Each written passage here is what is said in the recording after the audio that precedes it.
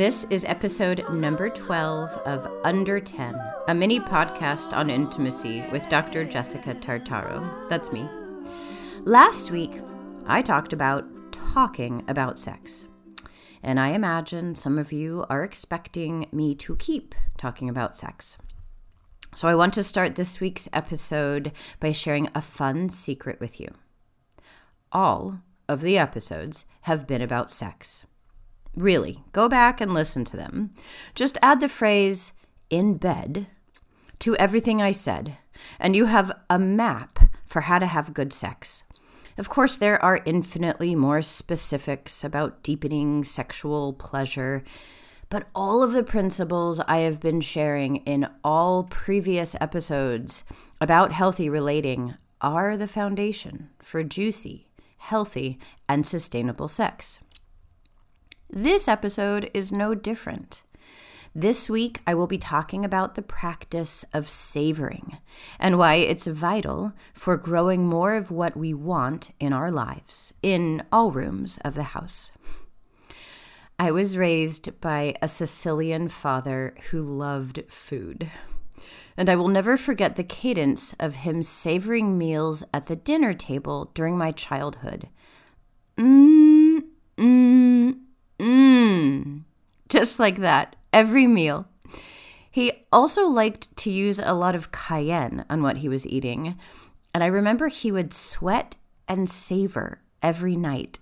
I can still see him wiping the perspiration from his brow over his plate of pasta. The practice of savoring has an unexpected result.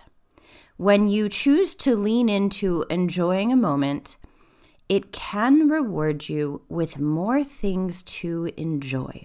So this week's practice of savoring is in part about relishing the now, but not only. It's also about saying to the now, yes, more please. I would like another heaping serving of this. Psychologist Dr. Rick Hanson calls this taking in the good. He says, nourish yourself with the good moments with a big spoon, which I think is a strong practice and good advice. The challenge, of course, lies in the fact that there's a lot in life that is unenjoyable, and that's on a good year. Right now, there's some very, very heavy parts of life. Profound injustices and disparities, many people suffering. Weather that knocks us off our feet and into a tailspin of panic. Terrifying questions about our freedom and the future fabric of our communities. Illness that invades every nook and cranny of our lives.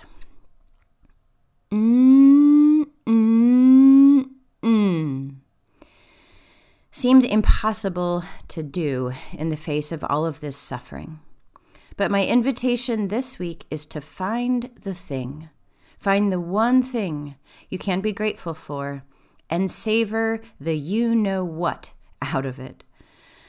Not because life isn't breaking your heart, but because in order to respond to a world gone mad, we need to sit at the table of pain and sweat and savor, so to speak, so that we have the resilience to keep facing what needs to be faced. Like everything I teach, this is an embodied or a physical practice, not just an idea or a mental one. With the we are training our bodies, literally training our brains and our nervous systems to associate a taste or a touch or a view or some other sensory experience with pleasure. I remember in graduate school going with my then girlfriend to get a massage as tired, stressed out, underslept psychology students. I remember we walked into the massage clinic together and went to different practitioners during the same hour. I came out raving about my session, and she said hers was meh. Later, we compared notes and discovered that I had spent a lot of time sharing appreciations with my practitioner about what I enjoyed, while my girlfriend had had not much dialogue with hers. And it was my girlfriend who was the one to point out to me that she felt that by my appreciating my massage therapist, I likely improved the quality of the massage. Let me underscore this one so you really get what I'm saying. That I was responsible for how good my massage was, at least in part responsible, by telling my massage therapist how good she was.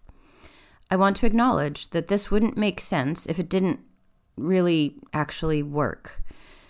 And relationships are just like that. Appreciating and savoring other people brings out their flavor. Appreciating and savoring a moment of connection opens the possibility that it can blossom. Many people have said some version of what you put energy into grows. Now, this principle isn't like universally true. It's actually more complicated than that. But I think there's a truth here in terms of our meaningful relationships. Often in couples coaching sessions, I hear partners say things to one another like, "You just don't understand me," or "You're always withdrawn," or "You don't listen," which are all valid and important, and the feelings behind them need to be expressed. But if all that is happening in a relationship is a pointing out of what isn't working, then there isn't fuel from which to ignite the healthier version of the partnership. It keeps stuck couples stuck.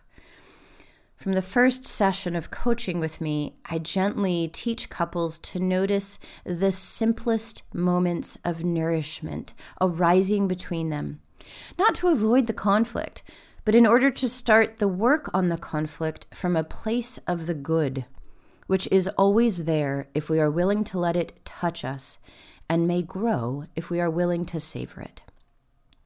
So what does this practice take? Well, it takes a willingness to be seen as someone who enjoys things, which sounds funny, but it's actually a position of vulnerability. I've had multiple clients just recently tell me that as a protection when they were young, they learned to look like nothing bothered them and nothing excited them. They learned to look invulnerable, which is an intelligent adaptation in many environments. And when it comes to creating satisfying adult intimacy, this adaptation is something we want to unlearn, which is easier said than done. Allowing yourself to enjoy life and to do so audibly can feel like thawing frozen nerve endings because in some cases it involves bringing attention to places you once intentionally ignored for your safety. So try it slowly. Make a sound. And then smile because you are hearing yourself affirm your right to pleasure. No one has to hear it but you. You can just the goodness of taking a breath. My favorite is eating by myself and savoring. And I eat by myself for most of my meals. And I to my food daily. In this way, I am truly my Father's daughter. And I invite you to consider trying it with me. This week, there are two practices. To practice the or make some other positive and sustained sound of pleasure on a regular basis. Perhaps when you take a calming breath and following it with or maybe when you eat by yourself, like I just explained, or when you see the eyes of someone you care about, just to sigh audibly, or when you look at the sky, or when you share a hug. This is also a fun one to do with children. The second part of the practice is to share an appreciation with someone with whom you want to deepen your connection. And this was a practice that I also started out this entire podcast with. I think in session 2 or 3, I talked about sharing appreciations. So appreciate something that you want to grow. Now, go back and listen to this whole episode, but add in bed to everything I said. it just may teach you a little extra something about pleasure. This is Dr. Jessica Tartaro with Under 10, a mini podcast on intimacy.